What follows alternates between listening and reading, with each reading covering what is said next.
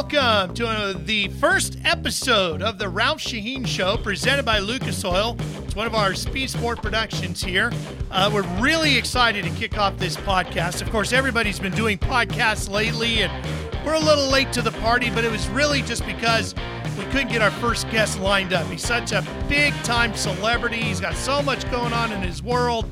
Getting this guy was really tough, and we couldn't do the first episode without Brad Doty being our first guest. So, Doty, congrats, old friend. You're the first guest. I really appreciate you clearing off your calendar a little bit to take a half hour to chat with me. Well, I appreciate being the first guest, but don't blame all that on me, Ralph. You know better than that. Well, I do, but I'm guessing maybe our listeners and viewers don't, so I'm taking full advantage of that. Now, here's the reason why you're the first guest. Do you know why? I have no idea. Well, it's very simple in my mind, and I've told you this story before, but I'm sure you don't remember. Of course, being the big shot that you are, you have so many moments to remember of your career. Back in, it's probably 1985, and I was in college at Chico, and you were a big-time World of Outlaws sprint car driver, and for the local college radio station, I went out to the Gold Cup to cover the event, the famous Gold Cup sprint car races that they would have there in September, and I was going to cover it for the local college radio station. And my first professional interview was with Brad Doty. I remember you telling me that now. Yeah. That's pretty awesome. Yeah. So I figured my first podcast, the first interview, ought to be Brad Doty.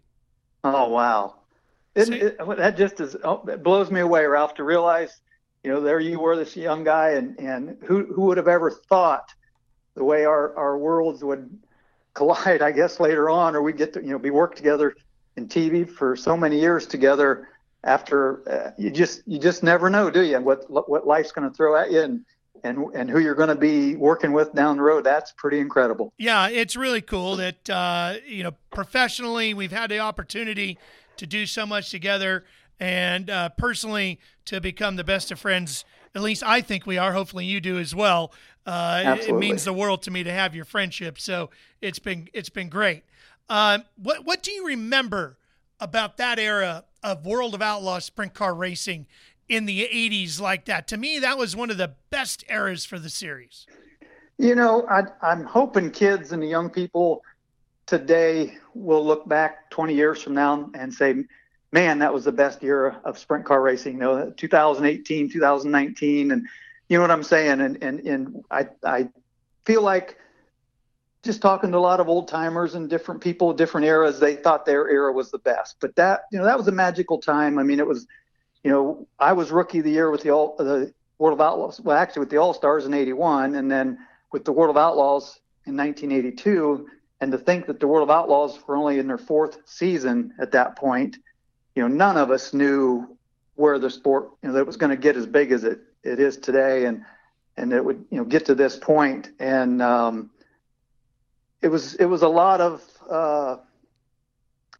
traveling. We pick up trucks and still have some open trailers in the early years, and today they've got the full semi rigs with the living quarters in the trailer and air conditioning and all that. So we had a little rougher as far as the travel, but man, it was a good time. It was an eye opener for a guy like me to get to travel all over the country and do what I love to do. And, like I said, just never dreamt where your career would go and my career would end up and what the World of Outlaws would become. But it definitely was a magical time because you just never knew when you went to the racetrack who was going to show up and who you're going to have to beat that night. What was the best part about racing back then? Was it just the freedom? Because outlaws really were outlaws back then, weren't they? Yeah, they were. Basically anybody that knows the history of sprint car racing, the outlaws kind of started, or the term outlaw meant if you didn't run basically USAC or AAA before that, but USAC had a lot of rules and regulations. If you belonged to USAC, you couldn't run any other race. So guys would actually, change their name and go run a quote outlaw race or go run an open show somewhere.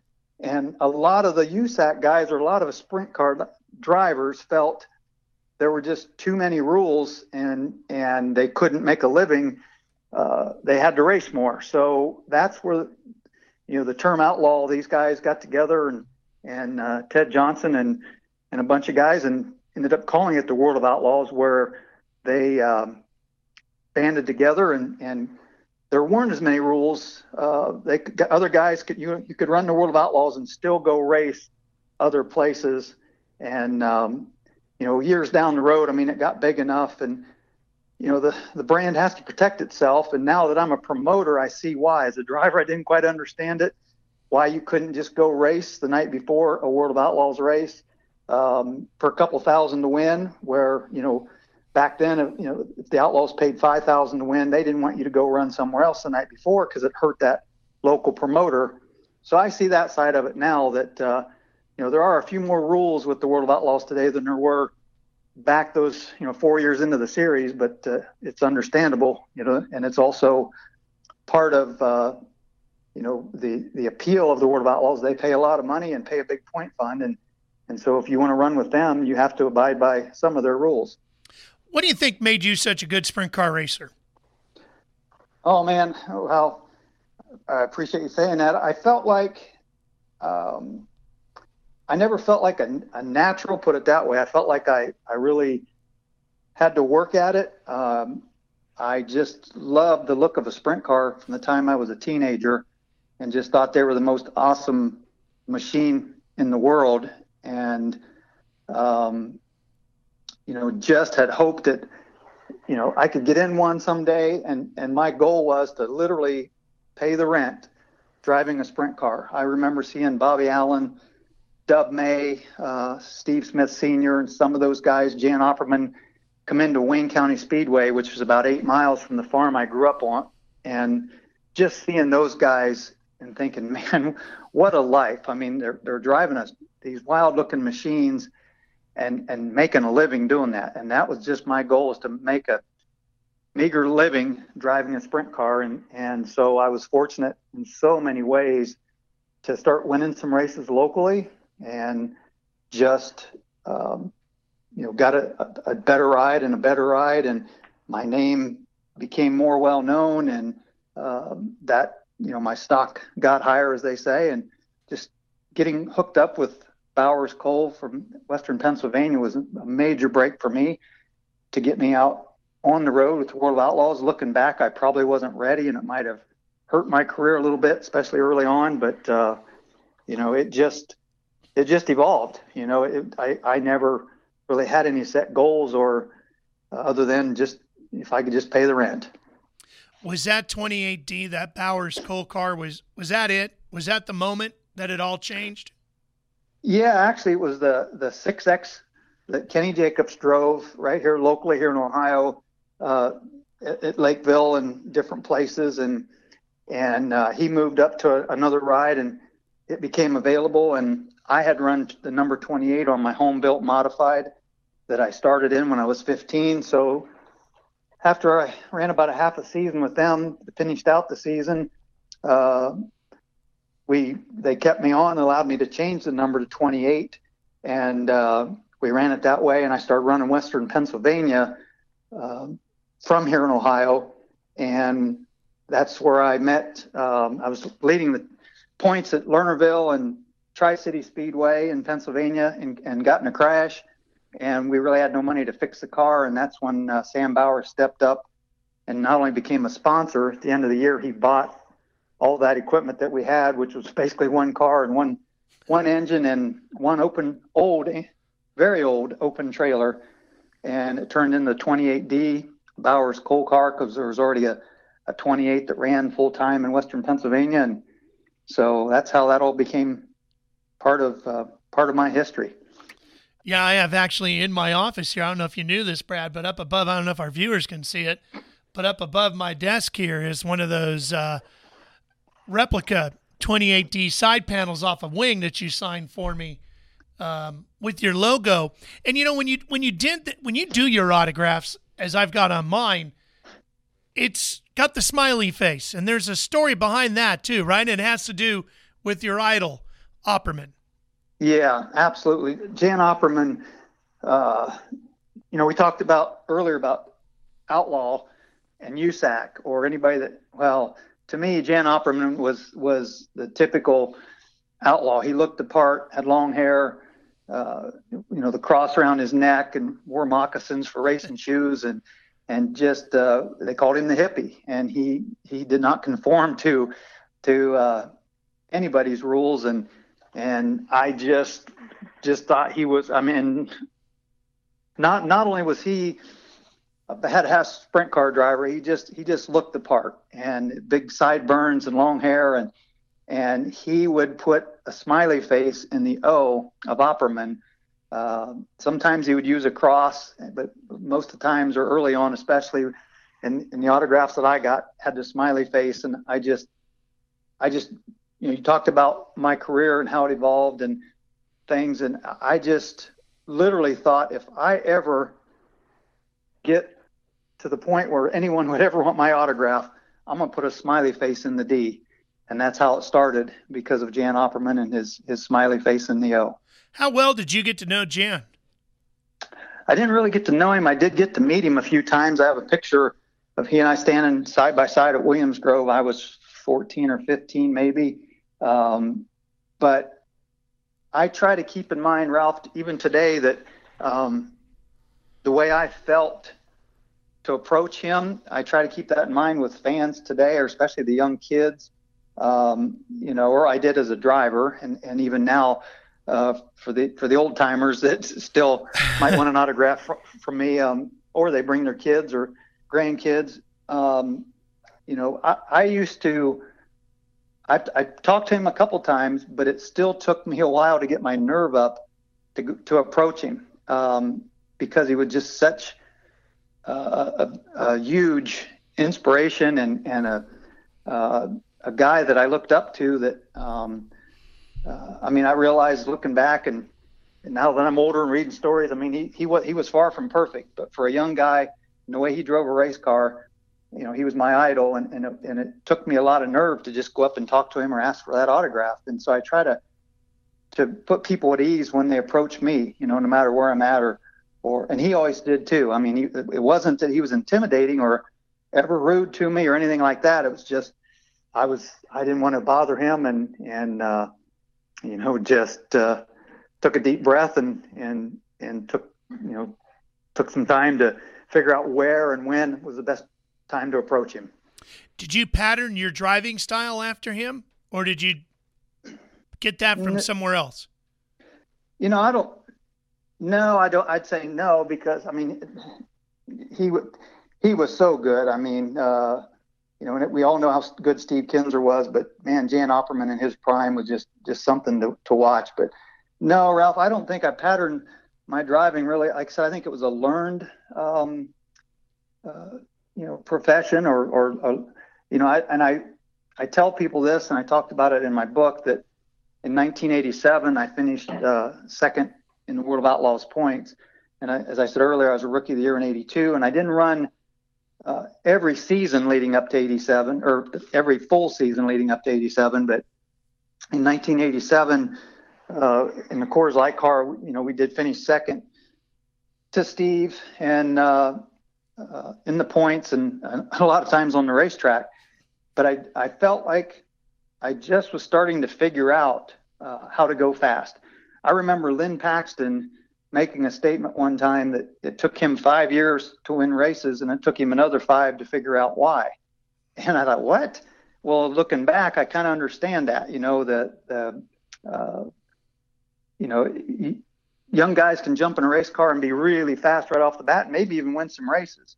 And you go through spells, I don't care who you are, that you might have some downtime and not win as many races, but a lot of it's figuring out your race car and what you want to do to your race car. And I still think a lot of the best drivers are those that kind of know what the race car needs as far as setup, shocks, that kind of thing.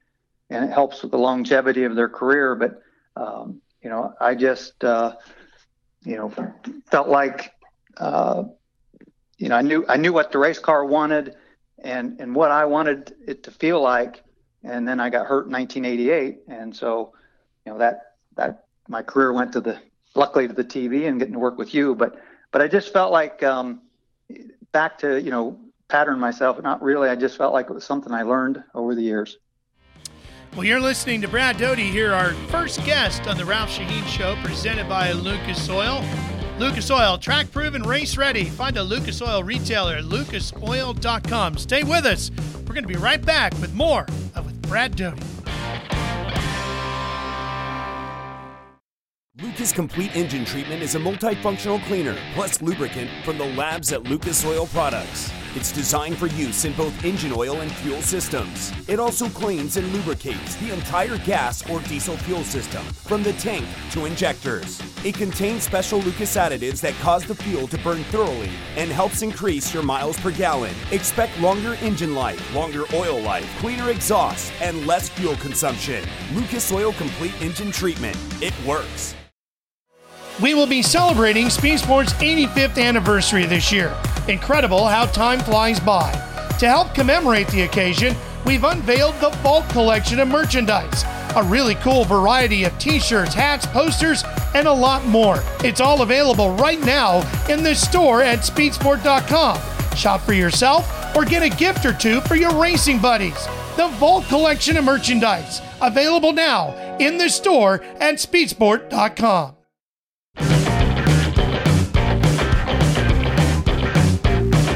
Welcome back to the Ralph Sheheen Show, presented by Lucas Oil. This is our premiere edition of the show. Of course, Lucas Oil, our great sponsor on the show, track proven, race ready.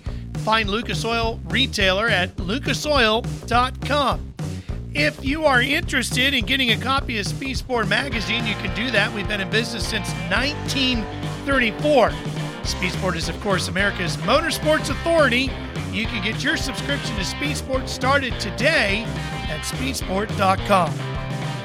Our guest in our first episode here of the Ralph Sheheen Show, presented by Lucas Oil, is our good buddy Brad Doty, a very well-known and highly successful star of the world of outlaws, and that career transitioned into the broadcast booth for, gosh, Brad, I guess you've worked for so many different networks. Let's say there would have been Speed Channel and TNN and MAV TV and CBS Sports is along the way, correct? Yeah. The Outdoor Channel. Actually, the Outdoor Channel, yep. Got to do some TV down in Australia a couple of times, so been very, very fortunate. I remember your broadcasting career starting with me alongside in the TNN days. The first broadcast would have been the old Slick 50 series down in Manzanita, and you actually were started up in the booth. You would have had Mike Joyne, I guess Dick Berggren alongside of you, and I was downstairs in the pits. Do you remember all those days? Oh man, do I ever! The first season was Manzanita, and with Jeff Swindell and doing the color commentary. And yeah, then Jeff, that's right. The next year was at Canyon Speedway, and Jeff got a ride, fortunately, and that left it open. And he's actually the one that called me, wanted to know if I'd be interested. And man, I tell you that that was after my accident, so I hadn't been on an airplane since. I hadn't rented a car. A lot of different unknowns, and it took me a while. I said, give me a few days to think about it. I called the airlines and asked about how you do this, how you do that, how do I get on and off, and just different things. Called the rental car companies and asked about hand controls and how big a deal. And I am so glad that I was asked to do it, and I'm really glad that I didn't turn it down, because it kept me in the sport and kept me involved in this sprint car racing that I love so much. But oh yeah, man, do I remember, because that first broadcast, getting up in the booth, I have since found out, 30 seconds in TV's, eternity. But I remember we were getting ready to go live, and, I got my headset on, and Mike Joy and Berggren are just laughing and joking. And I'm thinking, man, we're going live here, like 30 seconds. And they're laughing and joking. And like, I don't know, 15 to go, they put their headsets on kind of thing. And they were just so laid back, and that helped me a ton too, because I'll admit I was pretty nervous going into that first one, but they really made me feel right at home. And they would ask me specific questions about what the cars are doing or why or this or that, and that helped me tremendously on knowing what they wanted and when to get in and when to get out and let them talk. And so it was you went to college for it. I was thrown into the booth, and that's how I got started. Well, I remember having lots of conversations with you prior to you starting that, and all those things you talked about, the airplane, the rental cars, the travel, all that was weighing very, very heavily on your mind. How did you talk yourself into it? I know I tried real hard to talk you into it, but at some point in time, the individual has to do it themselves. What was it that made you just say, you know what, I'm going for it? I get, I just feel like, for those that don't know, I was paralyzed in 1988, and the very next weekend, the guys were racing and going on, down the road, and so, this was the TV thing was, 3 or 4 years later, and I stayed involved. I grew up with Jack Hodenshield, and he was really in his prime then. So I, kept up with him and Kenny Jacobs and kept up a lot with the sport, but I wasn't directly involved. And I guess the bottom line was I knew this would, get me back into the sport or get me involved directly with the sport. I didn't want to be a mechanic, which some people had asked me about, and I for sure couldn't and didn't want to be a car owner. So this was perfect, and that was what made it my final decision to go for it and just see what happened. And man, what a wonderful time! And the after show parties at Bobby McGee's, were legendary. Yes, and they were. So. Yeah, we had some good times. That what was a bigger challenge for you? Getting yourself ready to go racing or getting yourself ready to go into the broadcast booth? Because as you say, that was a huge challenge in a whole nother way for you. Yeah, I was probably racing because it was harder because, unfortunately, TVs, there's a lot of parallels. You're only as good as your last race in racing, and you're only as good as your last broadcast. I've never had a contract with TV or as a driver, so there is that. But in racing, in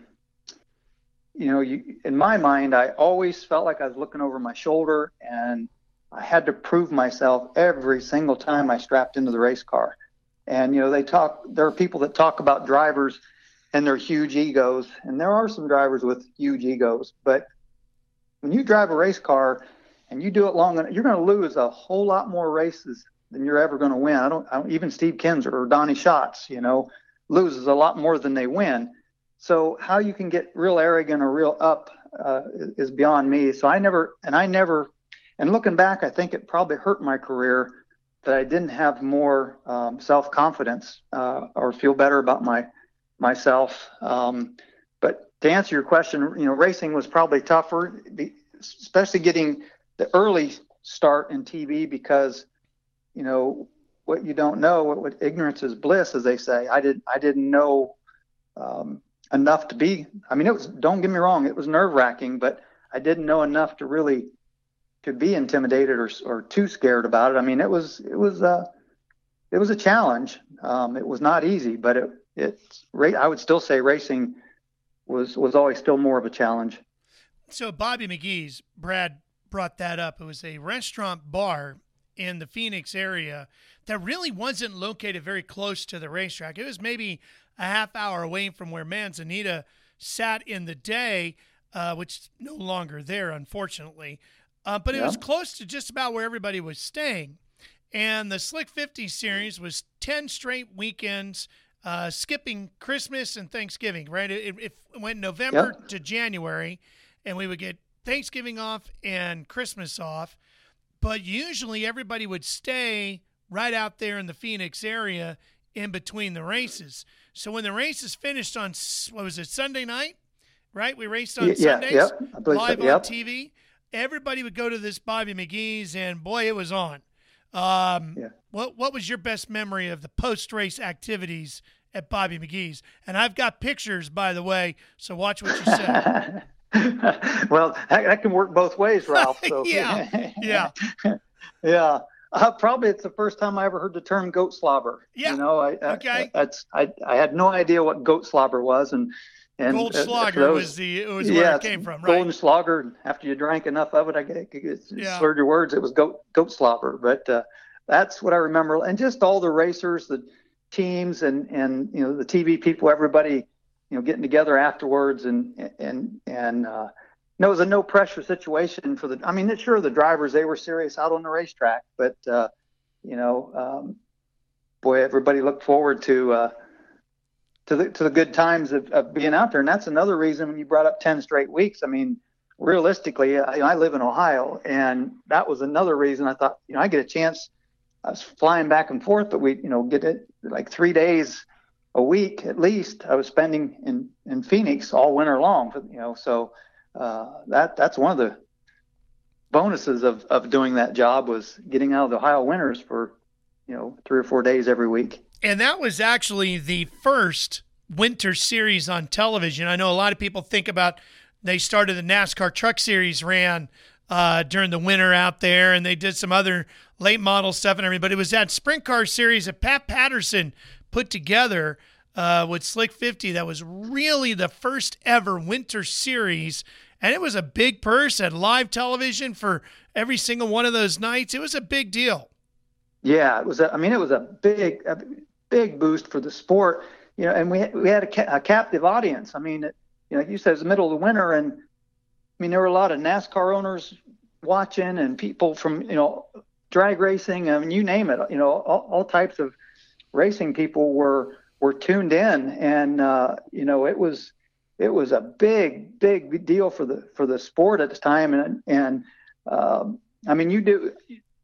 For those that I'm sure they know, but you do the Supercross stuff, Ralph, and you guys do the Twitter stuff, and you see pictures of people having the parties. I mean, there was no social media back in those days, but Thank God. yeah. But we would get pictures or even footage of people that were having huge parties every week, in a bar or their house. That's right. And we're tuned in to the Slick 50 series, back then. And it was huge. I remember you said, people all over the country throwing big parties, watch parties to watch the sprint cars live. So I still have a scar from the Barstool races we did one night at that country western bar. That was all part of it. We shot a feature there with everybody, TV people and the racers all competing together. And I remember somebody burning a bar stool to the ground. You remember that? They were motorized bar stools. No, really don't. But who was that? God, I can't remember who it was. One of the bar stools caught fire, of course. Okay. And then the other thing I remember that I'll never forget, another one of the local watering holes, there was a huge place that everybody used to go to, usually on another night while we were all out there. And we went and shot a feature there, and a whole bunch of us went in, and they were having amateur rodeo out back of the restaurant bar. And the owner of the facility was really excited to take us back out there and show it to us. And we go walking out there, and there's this full-scale rodeo arena, and these guys are doing bull riding. And I said to the owner, so these guys are amateurs? And he's like, yeah. He goes, you just sign up over here and sign the waiver and you're good to go. I said, so you're telling me guys are in here drinking, coming out here signing a waiver, and you put them on bulls? He's like, yep. I go, what does your insurance company think of that? He goes, what insurance? Yeah, not surprising. I'll never forget that. It was crazy, right? Oh, wow. But, that series also, Brad, made a lot of guys famous. In fact, that really, you talk about how the Bowers car, really made you, but for Danny Lasowski and Guy Forbrook, that winter series really kind of brought them to national attention. Yeah, it really did. And I remember Fred Raymer's win. Yeah. It was a huge deal for him and his Pennsylvania team to win on national TV out there. So absolutely, like I said earlier, there were so many eyeballs tuned in every week that it was really an incredible time. And like you said, a lot of people became household names because of that. People, sprint car people became household names from not only the drivers but team owners, the mechanics. Just the pit footage that we would get, and stuff. It was just, man, it was just a great time for sprint car racing. For you and I, then the TV part continued on to Knoxville, where you and I became colleagues calling the Nationals. And in that heyday of TNN's coverage, we went all across the country calling World of Outlaw races from Williams Grove to Las Vegas and everywhere in between. Of course, was usually the highlights being like the King's Royal at Eldora and the Nationals in Knoxville. What are some of your fondest memories of that period? Oh gosh, I love to travel. I mean, I always did. That's one of the reasons I was a World of Outlaws driver. I mean, I love seeing the country. I like traveling, and that was part of the appeal of the TV stuff was I was usually flying and getting a rental car and just getting away and getting to see different parts of the country. But oh gosh, there's so many memories of the places we went, but. Again, for those that might not know, I'm in a wheelchair.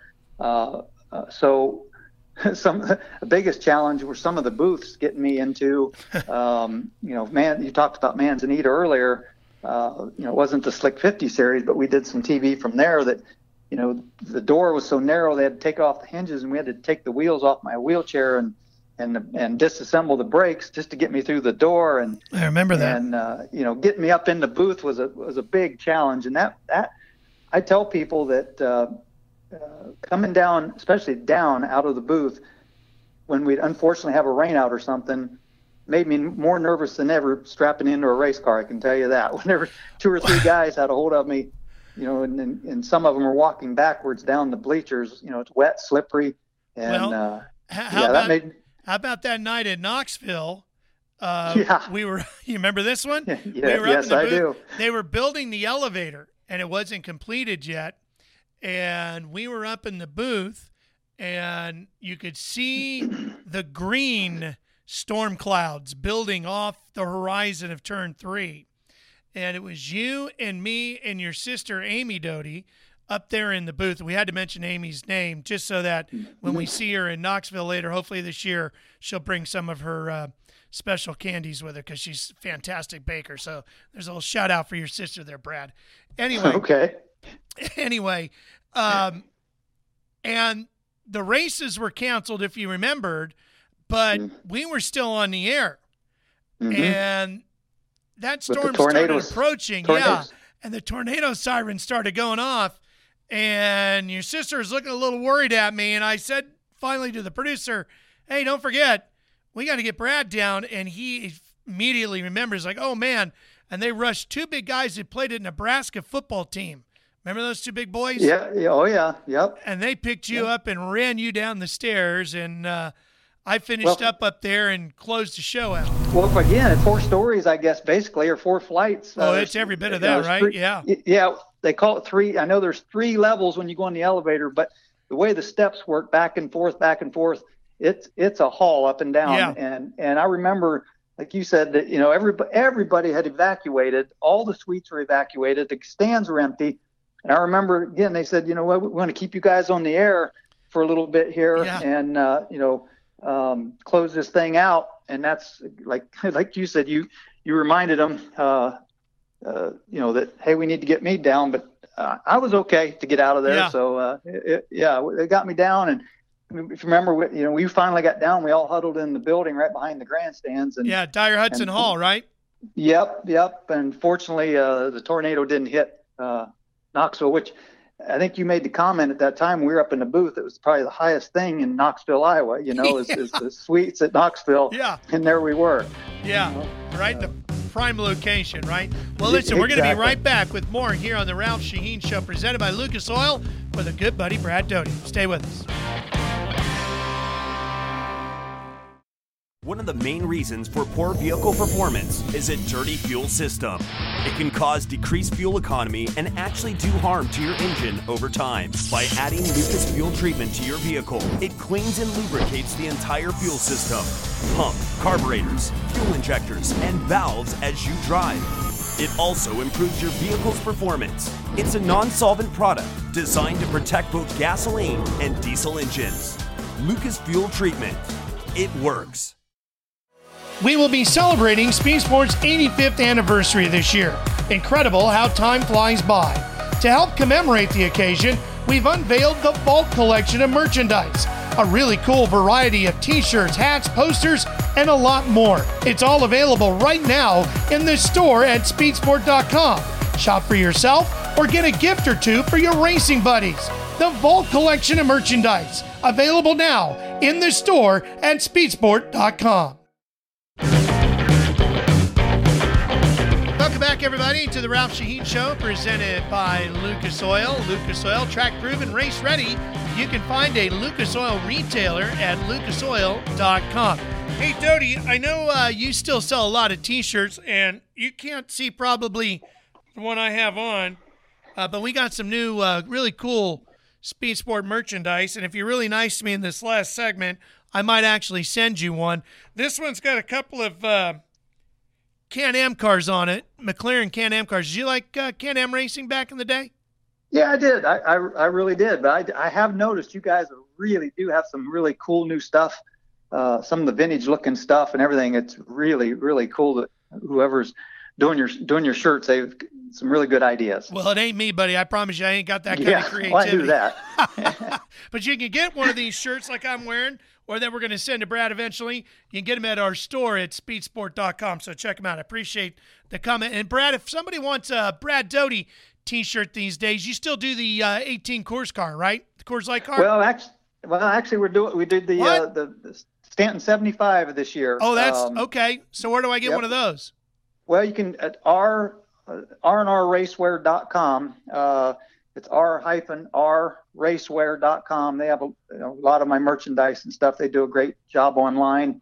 And I'll be at Mansfield in different tracks this summer. You'll be in Knoxville, I assume? Be at the Knoxville Nationals. And Eldora? And so I still make a few places that I'm there to sell them and sign them for people. So, but rnrracewear.com is the best place online. And of course, they can always find you at the Brad Doty Classic, right? Oh, absolutely. Yeah, we have a great event shirt. R&R has designed a great, and they're actually a marketing partner of ours for the event this year, and they've designed a great T-shirt for the event. And the event is July 16th at Attica Raceway Park, World of Outlaws sanctioned. Now, unfortunately, we did lose our rain date, which was Wednesday, the next day, historically. Eldora rained out a few weeks back, and the only date that worked for them and USAC was our rain date. So we've got July 16th. So I just want people to be aware that, if the weather is iffy, don't think, okay, well, I'm just going to wait till Wednesday, because if they show up at Attica on Wednesday, we won't be there. So we're going to do everything in our power to get it in. If the weather's iffy, we'll run all night if we have to. But, God willing, we have a bright, sunny day. It won't even be an issue. Yeah, that'll be a great event. Unfortunately, I've never been invited to the Brad Doty Classic. I'm just throwing that out there. Speed Sport could send a representative, but up there to cover the race. And I just want an invite, though, Brad. I mean, I feel like, So here's the other thing. Okay, for the whole world. Okay. I am personally inviting Ralph Sheheen to the Brad Doty Classic on July 16th. Yeah, but see, now I had to beg. No excuses. But now I had to beg. It wasn't from your heart. You know you're always welcome, Ralph. Okay, I shouldn't have to. So, still wide open, the Brad Doty book, written by our mutually good friend Dave Argabright, which is still, in my opinion, one of the best racing autobiographies ever done. And that's a credit both to you and to Dave. And for Dave, this was the first of what became a tremendous series that he's still producing of racing books. Dave is one of our writers here at Speed Sport. He's part of our family and has been for years. But he does such a tremendous job putting these books together. And Brad, yours was the first one he did. Did you realize that? Oh, yeah. Yeah, I knew it was the first. And I didn't know Dave that well. There had been some talk, or other people had asked me about a book, but nothing really serious came about it.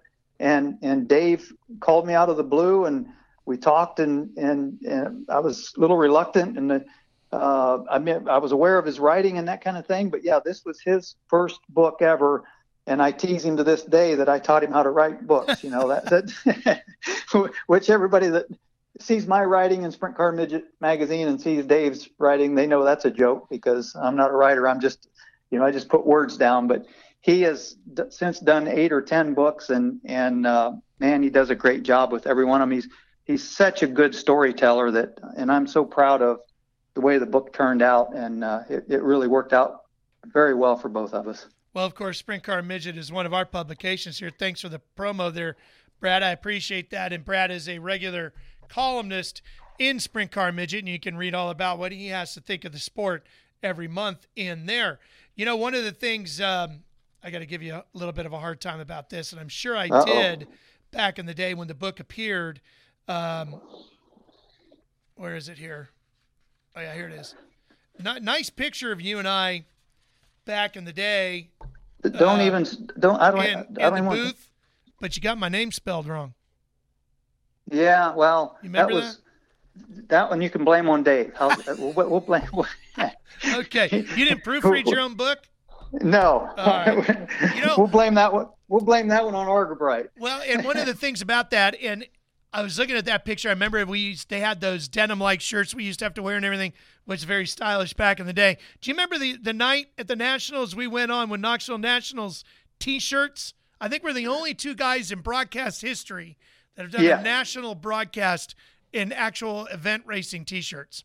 Yeah, I just was going through some pictures recently looking for something, and I saw that, or I probably would have forgotten.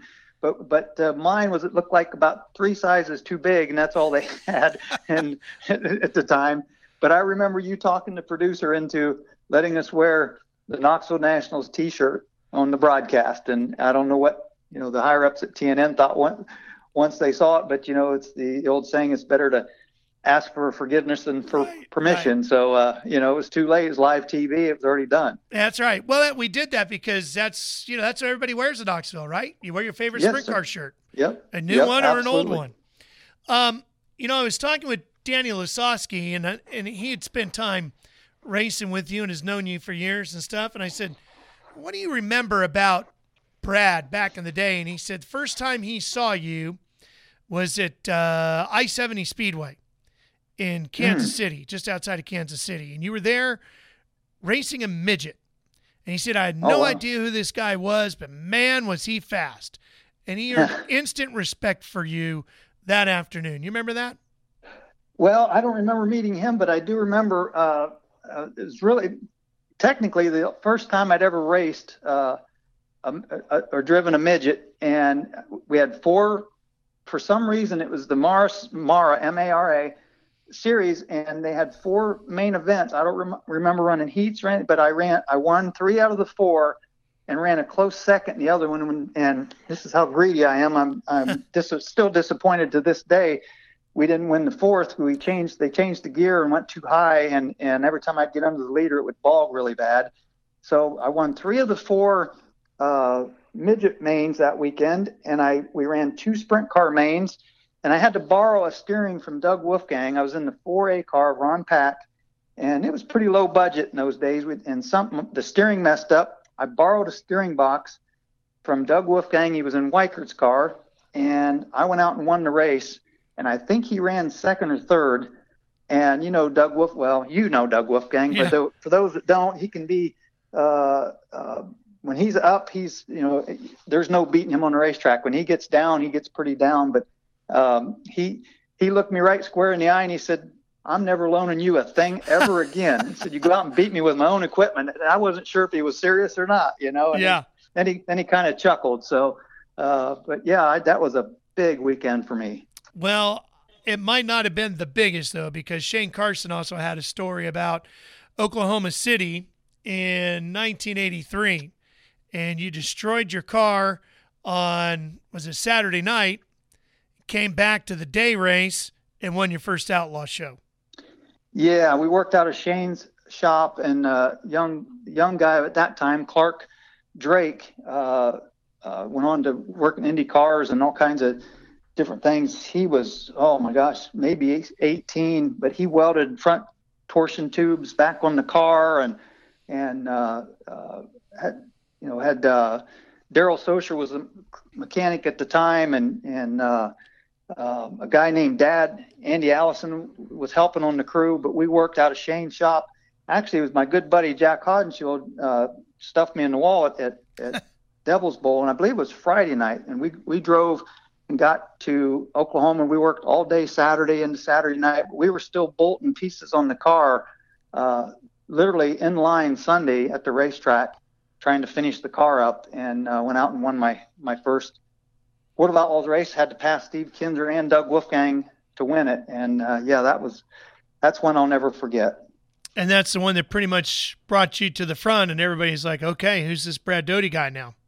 Yeah, actually, 82, when I was rookie, I said earlier I was rookie of the year in 82, I was leading 2 or 3 World of Outlaws races with only a couple laps to go, and either had a flat tire or crashed or broke a drive line once, had a flat tire once, probably crashed once. But there were several races that I should have won in my rookie season and didn't. And that's the mentality of a lot of race car drivers, is we remember the ones we lost probably more than the ones we won. But I finally did get my first one in 83, but it seemed to take a while, but it was well worth it. So as you reflect back now on your career, any regrets? Oh, yeah. I mean, I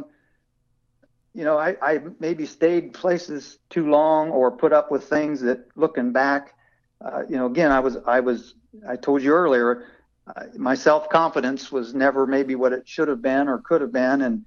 And so, I always felt like, man, if I quit this ride or do something different, am I going to get hired again? So probably one of the biggest regrets is maybe staying too long or putting up with certain individuals or situations where I probably would have bettered myself to just move on down the road and do something different. But not really. I don't know if that's a regret, but just things that enter my mind sometimes that I wish if I go back to do it all over again, I would have changed it.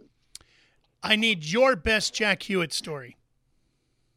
Oh, well, the one it's out there, but I can't tell it. Or he gets pretty upset with the flagman. But oh yeah, I didn't. That's all over YouTube. You can find that one. Yeah, I didn't run with Jack a lot. Now Jack Hodenshield actually went to Australia with Hewitt, and they've got some good stories. Or Jack Hodenshield's told me some good stories about Hewitt. Of course, Jack was really young, but I guess my first thing was Jack Hewitt had long black curly hair, and I remember going to a racing sort of a banquet. A guy named Jerry Klum used to do videos, and here in Ohio and a lot of kind of all over the Midwest. And long before it was very popular, he was doing sprint car videos, and he'd have like a banquet and videos and shows. And I remember being in line, and it was 3 or 4 guys and people were in front of me, and he has, like I said, this long shoulder length, shiny black curly hair and a beard. I mean, he looked like a hippie. And, I just assumed he probably was. And back in those days, Ralph, I know this was before your time, but you were either a hippie or a redneck, it seemed like, Okay. And come to find out, Hewitt, self-proclaimed biggest redneck in the world. He just liked long hair and grew his hair long. But that was, I guess, the biggest misconception I had about Hewitt when I finally got to know him. Now he's wild and crazy, but and not afraid to fight. But I saw him and Terry McCarl go at it at Baylands one time. And they got together on the racetrack. I don't know how much time we have left, but McCarl, I do remember Terry McCarl when he was pretty young. I think Hewitt might have punched him, and that a lot of times that was Hewitt's. That's all he had to fight was one punch, and it was over. Yeah. And so he punched Terry, and I wasn't parked too far from him, and I remember Terry going up to Hewitt later and almost apologizing to Hewitt, saying, we got to fight. I can't let you punch me without fighting. My dad would beat Leonard. Leonard would not settle Leonard for that. McCarl, Yeah. So, I mean, literally, McCarl went to him and like, we've got to fight now. And so they kind of went out back. I didn't go see the fight, but half the pit's probably emptied to a corner. And when they came back, Jack looked like, he had a lot more marks on his face than Terry. I'll put it that way, and Terry McCarl's, he's a scrapper. Yeah. And, but that's, I guess, the biggest memory or story I have about Jack Hewitt was the fight at Baylands with Terry McCarl. That's pretty good. Well, you grew up with a pretty wild bunch there. You mentioned Jack Hodenshield, of course, the Jacobs brothers. That's some pretty strong company. Yeah, we were pretty fortunate. Ed Hodenshield, Jack's older brother, kind of started all of us when he was 16 when he got started. And in those days, I mean, the average age was probably 30 years old. So to have a young kid, a lot of people didn't like that. And he kicked the door wide open for us. He was in a little modified, and his dad bought him a spring front CAE sprint car, and we ran carburetors on them at that time. And then I bought the modified from him, and that's how I got started. And Jack, his dad bought him a sprint car, and Kenny Jacobs started in an old modified that his dad had driven. But for four guys to come out of what I'll affectionately call podunk little racetrack like Lakeville Speedway and go on to some national, Ed Hodenshield was very, very good in his day as a driver and a mechanic. I mean, very good. And he just chose not to pursue it as for a living. But he might have been better than any of us. But for four guys he drove Harold Kemenall. They called him Flake in those days. Brian and Chad Kemenall's dad owned a 3X car that you had driven to a lot of success. Fred Linder drove it. But Kenny Jacobs drove it and won some races in that car. And so for four of us to come out of this area, which isn't known for racing, to go on to some notoriety is pretty unusual, and that's something we're all four of us are pretty proud of. Well, as we wrap up the show here, that we've always had a discussion over the years about the proper way to say where it is that you live, whether it's Apple Creek or Apple Crick in Ohio. And can you please explain to the viewing and listening audience the difference between an Apple Crick and an Apple Creek? Well, I've always told you, Ralph, I can either be a geek from Apple Creek or a hick from Apple Crick. Take your choice. But a lot of local people say Apple Crick, and I'll admit, when I grew up and when I was younger, it was just Apple Crick. Never knew any different or any better till I got out in the world and started realizing that most people call it creek. They don't call it crick. So I don't know. It's just about 1,000 people. It's a small town, and I would say most of the local people still say Apple Crick.